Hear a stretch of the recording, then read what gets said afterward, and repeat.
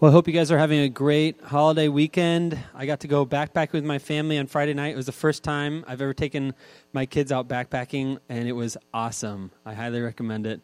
Definitely did not get much sleep, but it was beautiful. So I hope you guys are enjoying your weekend. Actually, a couple years ago, I was at, we are part of a community called 3DM, and it's a community of churches and ministry leaders across actually the nation and even in England and beyond, who are practicing how to live in a missional discipleship and everyday living. So we're trying to figure out how to respond to the Spirit, how to listen to God, how to lead our churches, how to lead our ministries. And so we were at a gathering of these 3DM folks out in Grand Rapids a couple of years ago when we kind of divided up into huddles, and part of our huddle was a woman named Rachel. And we got to just enjoy some fellowship together and was really impressed with her ministry and her leadership and her depth and everything she brought to the table in that huddle. And what we learned from her and were able to share with her was awesome. So this Sunday, we had a chance, there was an opportunity provided that we were able to invite Rachel to be part of our worship gathering this morning. She's going to be preaching for us this morning. So I'm really excited to welcome her, and I hope you guys will welcome her too. So let's, I'm going to invite Rachel up with me up here. So let's give them a warm welcome.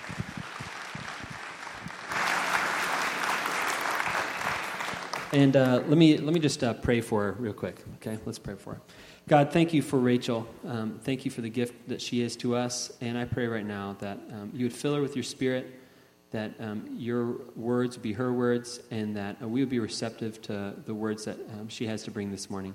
May this be just a time dedicated to you. In Jesus' name, amen. Amen. Thank you, Brendan.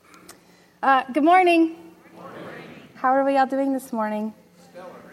All right. As I said, my name is Rachel Reining. I am actually really, really excited to be here this morning. I have actually heard quite a bit about y'all, the good ministry work that you do in the community and outward, and it's just an honor to be in your presence to know that you all get it. You all get it, and that's just incredible to be in that space, to know that we're on mission together. And as Brendan said, yes, I got to know some of these people through 3DM, three-dimensional ministry, and it's been a really fun and interesting journey to understand what missional discipleship actually is and how we can, as individuals and families and friends, link arms and do that work. And so that's how I got to know them. A little bit about me. I have lived in the Grand Rapids area for 13-ish years or so. I'm married to my husband, Gavin. Would you like to wave? Probably not, but you're going to anyways. We have 3 kids. Madeline is 9. She's not here today. She's at Grammy Camp, which means she gets to spend a couple days with my mom and dad and my grandma and grandpa and just, have lots of fun doing the things that grandmas and grandpas do with grandkids, like take them to Mackinac Island. I'm not jealous or anything. It's fine. It's fine. And then we have Emily Claire. She is 7. You want to wave, Emily? No? That's fine. And then Mr. Brady J. He's 5. Would you like to wave, Brady? No. Okay. That's fine. We've been here for a while now, and we're just all really excited to be here. So I heard that you guys were in this series called Overflow, and basically, from my understanding, it's taking a really deep listen to what God is saying to you and letting whatever overflows be shared. And so to start this morning, I thought I would start my overflow with a picture. See if I can do this. I think it worked. Maybe? Yes. Okay. So this picture is in the Upper Peninsula by the Two-Hearted River. This picture was taken in 2012, where a lightning strike had hit a tree and burned over 20,000 acres of wilderness. I knew this had happened back when it happened, but I didn't really know that it happened. And so a couple weeks ago, my husband and kids and I had gone to the UP for a vacation, and we were driving to the Two-Hearted River, the mouth of the Two-Hearted, and we were driving and driving and driving and driving and driving. And this is actually what we saw. That's pretty much what we saw, was this burned desolation. And that's when God spoke to me. So I wanted to start this morning with a question. Have you ever been burned? I mean burned in the sense that the world around you is almost too much to bear. Have you ever felt its heat, its harshness? Have you ever felt broken, exposed, naked, or in pain? Maybe some of us have had a diagnosis that felt like flames to our soul. Maybe someone said something to us that singed our hearts. Maybe we lost a job, a family member, a friend, and the inhalation of that dark haze of death took our breath away. Maybe you felt like these trees. They're barren trees, and yet they're standing tall. They're telling a story. It's a story of affliction, actually. And we've been there, haven't we? This morning, I want to talk about that. I want to talk about affliction. And I want to talk about new things and new creation and actually the work that it takes to see it and know it and feel it and write it. So if you have your Bibles, we're going to be in 2 Corinthians. If you don't have your Bibles, you can use, I'm sure, your tablets, iPhones, any electronic device you have. Otherwise, I will also have the words on the big screen as well. So before we get into the scripture, though, I want to give a little context. Actually, a few weeks ago, Pastor Matt said that he just got back from Israel on that big, long trip, which, so jealous. Oh, so jealous. Anyways, he had mentioned in his sermon a couple weeks ago that knowing your context matters. Knowing the context of the scripture matters. The who, the what, the why, the where, who it was written to matters because it's important to understand that they would understand what was being said to them.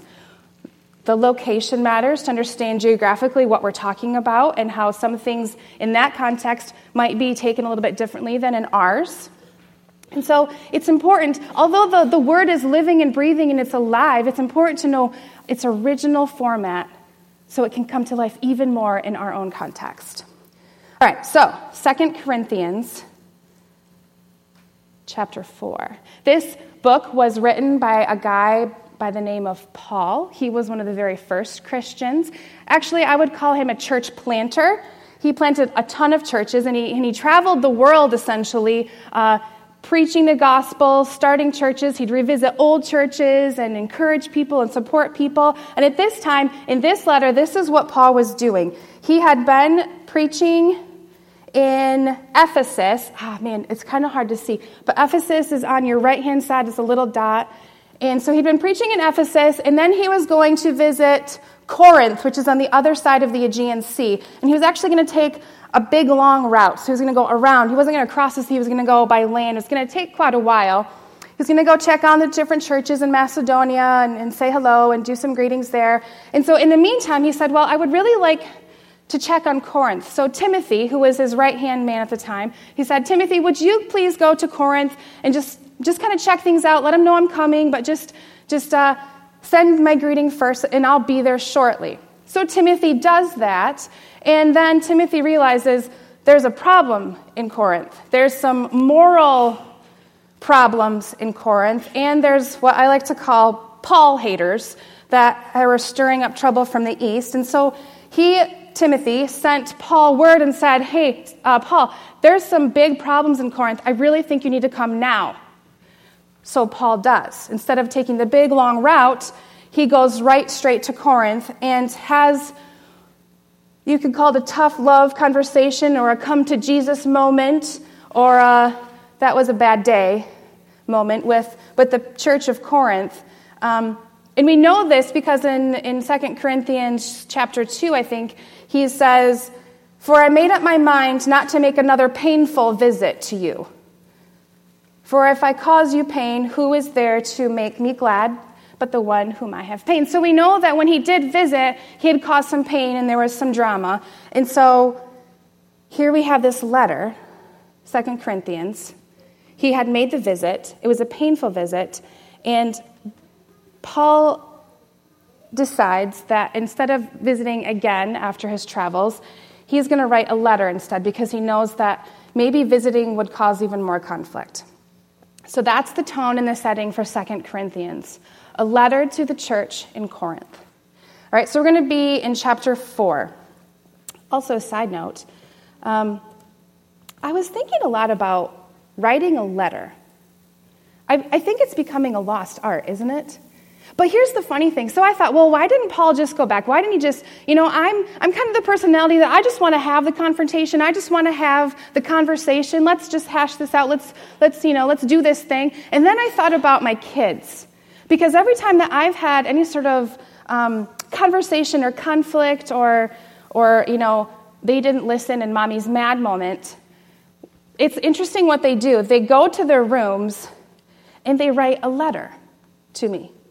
They say that they're sorry, or they write their feelings down on this paper, and then they slide it under the door so I can read it.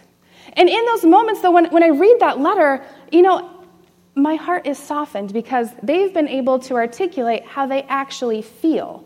They've been able to write it down. And I think maybe that's what Paul was doing. Maybe Paul knew that his verbal apology and verbal show of love to the church in Corinth may not articulate clearly what he really wants to say to them. So he writes them a letter. All right. I think I set it up enough. So 2 Corinthians chapter 4, we're going to start at verse 16. And he says this: "So we do not lose heart. Though our outer self is wasting away, our inner self is being renewed day by day. For this light, momentary affliction is preparing for us an eternal weight of glory beyond all comparison, as we look not to the things that are seen, but to the things that are unseen. For the things that are seen are transient, but the things that are unseen are eternal." 2 Corinthians chapter 4, verses 16 through 19. I think that this little piece of scripture is like this little gem in the letter. It's one of a prophetic tone and deep understanding that there's more to us than what we see. Momentary affliction, it's when you feel like you've been burned, just like those trees. If I'm honest and vulnerable, I have a few stories of momentary affliction myself. I can relate to what he's saying. I think there's 3 types of momentary affliction, honestly. I think there's emotional affliction, I think there's physical affliction, and I think there's spiritual affliction. Emotional. So when I was 16 years old, I was sitting in a classroom in McBain Public School. Yeah. Thank you. Woo. So I was sitting in this, it was upstairs actually, it was so hot in there. I remember it was just like sticky in there because there's no AC and there was like this little window that you couldn't open. Anyway, so we're sitting in this classroom and there was a college recruiter that had come that day to kind of talk to us about getting ready for college. And he asked the question, "What do you want to be when you grow up?" It's a pretty simple question, and I thought a lot about it, and I had a pretty decent answer, so I thought, but I hadn't really thought about it beforehand. Until somebody asked me that question, I was 16. I was worried about the track meet the next day, because I was a discus thrower, and I ran the 400 relay. Never won, but I was still doing it. I was in show choir, and we had a production coming up, and so I was singing the songs, and I was practicing the moves, and I was in the here and now and the present, and so when that question was asked, it kind of took me a little bit to really wrestle, what does that mean? Like, what do I want to do with the rest of my life? Because I can't throw discus. So there were people that answered the question. I'm going to be a farmer. I'm going to be a nurse. I'm not sure yet. And then it got to me. And I remember this so clearly. I said, I just want to love people really well. And that's when it happened. The professor laughed at me. He could have had me expound on what that meant. He could have tried to help me discern what loving people well actually looks like and helped me find a college that would help me identify what that is. But instead, he laughed at me. I was humiliated. And I had shame. That's emotional affliction. Physical affliction. A couple years ago, I ran a half marathon. And afterwards, I found out that I broke a couple bones in my feet. Hang on. There we go. Yeah, that's nasty, right? That was the day I thought my foot was going to fall off. But anyway, so I had surgery on my right foot because it was way worse than my left. And so I had this surgery, and I have to tell you, there was this piece that was difficult because I couldn't drive because it was my right foot. So I had to have somebody drive me everywhere I went. There was this piece that was difficult because I couldn't really stand because I had that wheelie cart, for 3 months. And so I wheeled my way around everywhere. And so I had a hard time making dinner for my family. And, it was just that kind of stuff. It just made life kind of hard to manage. But the thing that was the worst for me was the amount of pain that I had in my foot. It was out of this world excruciating, which was odd. I thought it's just a foot. But apparently all the nerve endings are in your foot. And so when you cut bone and nerves and muscle, it hurts. There was this physical, momentary affliction that I felt. I knew it was temporary, but it was affliction nonetheless. Lastly, spiritual affliction. Okay, so a couple years ago, I was working in a church in Byron Center, and there was this girl who was pregnant, and she called me one day and said, I had my ultrasound today, my 20-week ultrasound, and I was like, how did it go? And she said, not good. My baby has anencephaly, and it's not going to make it. Anencephaly is where the baby is born without a skull. And she said, I've decided that I'm going to have an abortion tomorrow. And I talked to her for a really long time that night, a long time. And eventually she came to the conclusion that instead of aborting the baby, that she was going to go full term. She was going to let the baby live as long as it possibly could. And she made it 40 weeks. Actually, I think to the day. Because I got a phone call that day, and she said, I'm in labor, and my husband's not around. Could you come pick me up and take me to the hospital? Of course, yes. So I'm like, baby, frantic, and I go and I pick her up and I take her to the hospital, and they put the monitor on her belly and they get things going, and sure enough, she is in active labor and she's going to have this baby today, probably the next couple hours. And then there was this weight that hung in the air because it's supposed to be really exciting, right? We're going to have a baby. And then there was this deep spiritual weight because we knew that this was also the end of the baby's life. So we get everything set up, and her husband does come, and I kind of, I say the prayers over everyone, and I go to walk out the door to let them do their thing, and she grabs my arm, and she goes, I thought you were staying. Okay, I can do that. Yep. So I stay in the room while she gives birth to her son, and I remember. So I'm like kind of like off to the side so I can see her right here, and I see the doctor, he's catching the baby, and I remember the look on the doctor's face when he caught the baby because it didn't have a skull, and its eyes were out of its sockets, and it was like a dark blue-black, and he laid the baby on the mom, and she screamed, and I cried. And then all of a sudden, this baby went and took a deep breath. And I went, and then I thought I was going to pass out. So then I actually did leave because that was just like so much for me to handle. And the baby actually lived for 27 hours. I went home at hour 24 to just catch a little sleep, and I thought I had some time. He looked decent, I knew his time was going to end soon, but I thought I had some time. So I get home, I lay in bed, and then like 10 minutes later, she calls me and says, I don't think he has much time left. I really would like it if you were up here. Okay?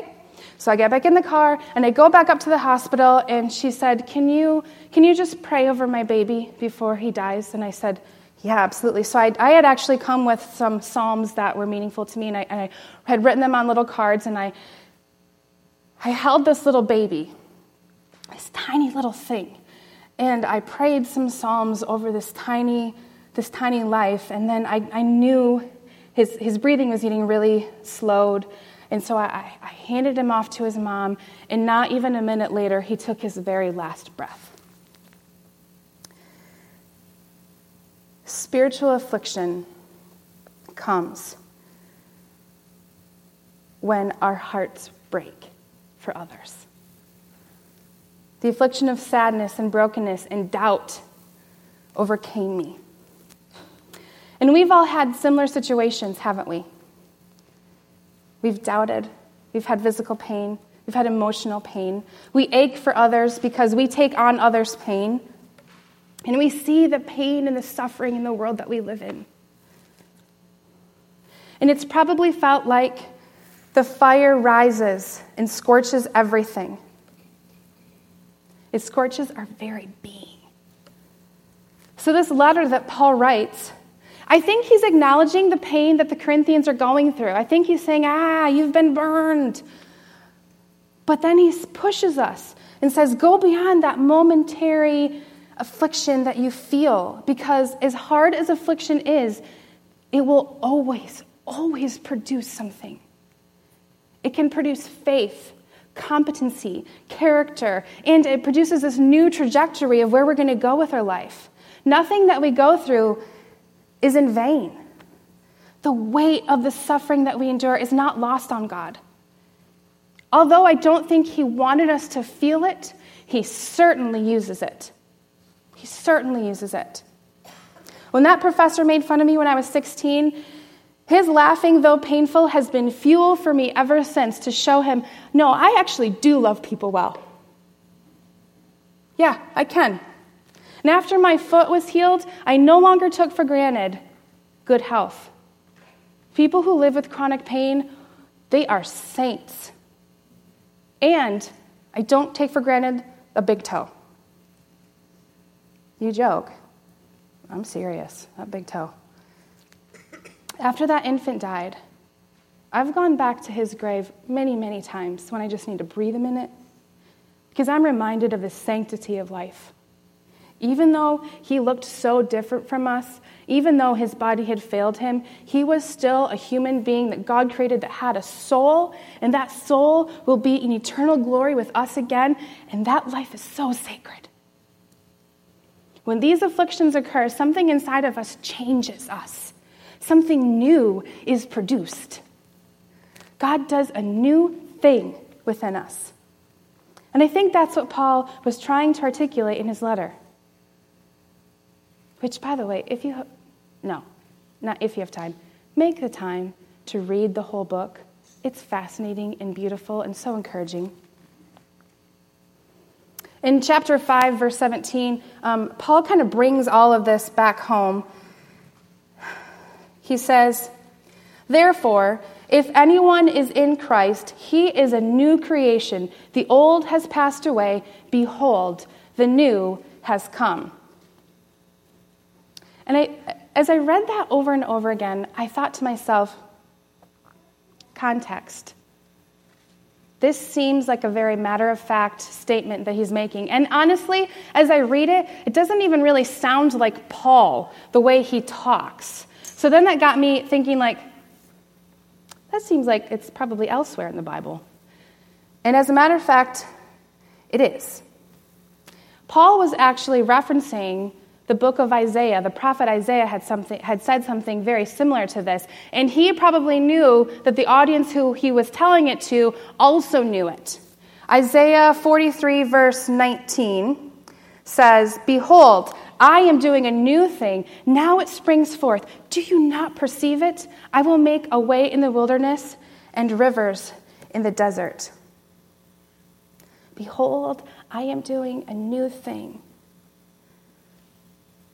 Paul didn't just feel sorry for the people in Corinth in his letter. He was reminding them of this deep-rooted prophetic truth that a new way through the sacrificial love of Jesus coming, dying, and resurrecting was paved. Isaiah prophetically spoke it, Jesus intentionally lived it, and we are now part of a new thing because of it. We are no longer slaves to the hurt and the pain and the suffering and the weight of affliction. We are freed through the love of Christ, and we can live in a new thing. So remember how I said that my family and I went to the Two-Hearted River a few weeks ago, and I was reminded of the desolation that had occurred in 2012? So when we finally got to the Two-Hearted River, we were climbing the dunes, and we climbed up this one dune, and this is actually what we saw. After the wildfire had taken place, there were a group of people that were tasked to plant 420,000 jack pine trees in an effort to restore what was lost. And as I looked across the land and saw all of that lush, green, new growth, it was absolutely breathtaking.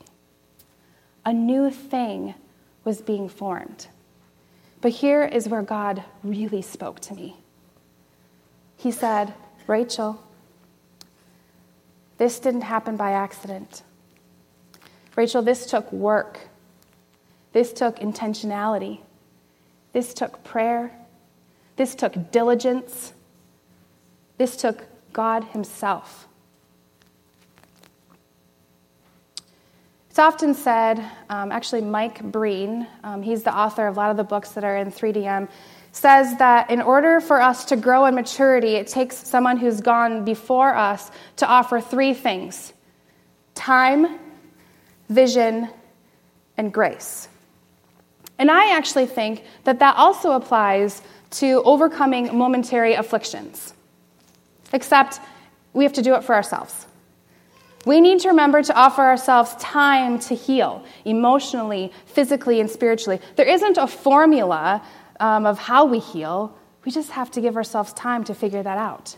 We need to remember to create a vision of what our healing will look like. Paul tells us to look to the things that are unseen, not the things that we see. So another way to look at creating vision is to ask ourselves, what does good news look like to me? And by good news, I mean, does that mean more time?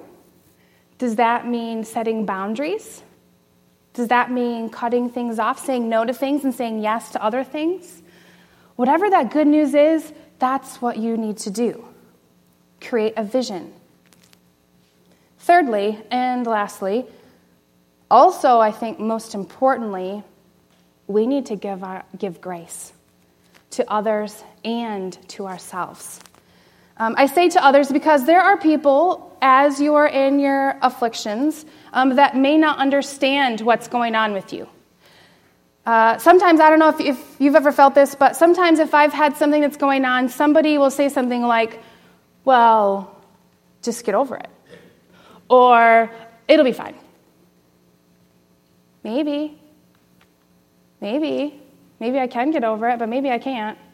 Maybe it's going to take me a lot more time than what we thought. It's grace that has to be given. But grace is a funny thing, though, isn't it? It's so amazing to be given grace, to be on the receiving end of grace. Oh, it's just so heartwarming and good, and it's a whole other ballgame to actually give it. And not only to others, but it's actually the most difficult to give grace to yourself. I don't know if you know who Brené Brown is, but she's a research professor on shame and vulnerability and guilt. She's had some TED Talks and written a few books. She says this, grace takes you places hustling can't. The hustle. We sure like the hustle here in West Michigan and in Western culture in general. We live in days where we very quickly move to the next thing. We have shorter and shorter bereavement times. We have shorter and shorter maternity leaves. Dads don't get a maternity leave. We have hardly any sick times available. We have decided that doing and the productivity of things is more important than actually being fully human and present in our sufferings and our joys. I always say God created human beings, not human doers. God created human beings, not human doers. Which brings me to a last thought. I know I said there were 3 steps, but I think there's actually one more step. I think there's 4. I think we need to learn to have courage. I think we need to learn how to have courage to share how we feel with people that are close to us. It's actually extremely important to share our experiences with people. That same person, Brené Brown, has a book called Braving the Wilderness, and she says this. It's a little excerpt from her book. She says, "An experience of collective pain does not deliver us from grief or sadness. No, it is a ministry of presence. These moments remind us that we are not alone in our darkness and that our broken heart is connected to every heart that has known pain since the beginning of time." In other words, sharing our stories won't make the affliction go away, but it does connect us. And I would argue that when Paul, the one who wrote the letter, writes, "For the things that are seen are transient, but the things that are unseen are eternal," I think he may have been talking about just that. I think he may have been talking about this deep connection that we actually have with each other that will last an eternity. This common thread between us all helps us show up for each other. It helps us learn from each other and grow with each other. Time, vision, grace, and courage. All things are important to get through those momentary afflictions and to create a new thing. As we end our time together today, I want you to know those 4 things. I want us to write those on our hearts. And I'm so sorry that you've encountered some sort of affliction in your life. But please take heart. Those things that have burned us, God is using it. He really is. He is doing a new thing within us, and we get to rewrite the story, one of restoration. There's a verse in Titus at the end. It says, "The grace of the Lord Jesus Christ be with you." And so today, I'm going to offer that blessing to you as we close our time. May the grace of the Lord Jesus Christ be with you wherever you go, in momentary afflictions, in joy-filled occasions, in the everyday and the mundane experiences that you have in life. Jesus is with you always. Would you pray with me? Heavenly Father, I thank you for the time that we got to have together and we get to have all the time. I know sometimes it can be easy to say that momentary affliction won't last, and it's easy for me to say that things are being created new, but I also know that it's a whole different other story to be on the receiving end of that conversation, especially when you're in those momentary afflictions. And so, God, I just ask that you pour your love over every individual, which is all of us, as we go through those moments of affliction. Remind us that they are light in comparison to the eternal weight of glory that we will have with you in your presence. God, we just thank you for sending your son Jesus to save us, to give us a new hope, and to give us a new thing to look forward to. And may we be new things and new hopes for the people who surround us. May we use our hands and our feet to roll up our sleeves and to do the good work that you call us to every single day. Whether it's hanging out with some kiddos all day long, or hanging out with the elderly, or grabbing a cup of coffee with a friend or a new friend or somebody brand new, whether it's working outside every day in the heat, whether it's working inside at a computer, staring at a computer screen all day, may we know that our work matters and that you create a new thing every day for us. God, we love you so much, and we honor you and praise you. Amen.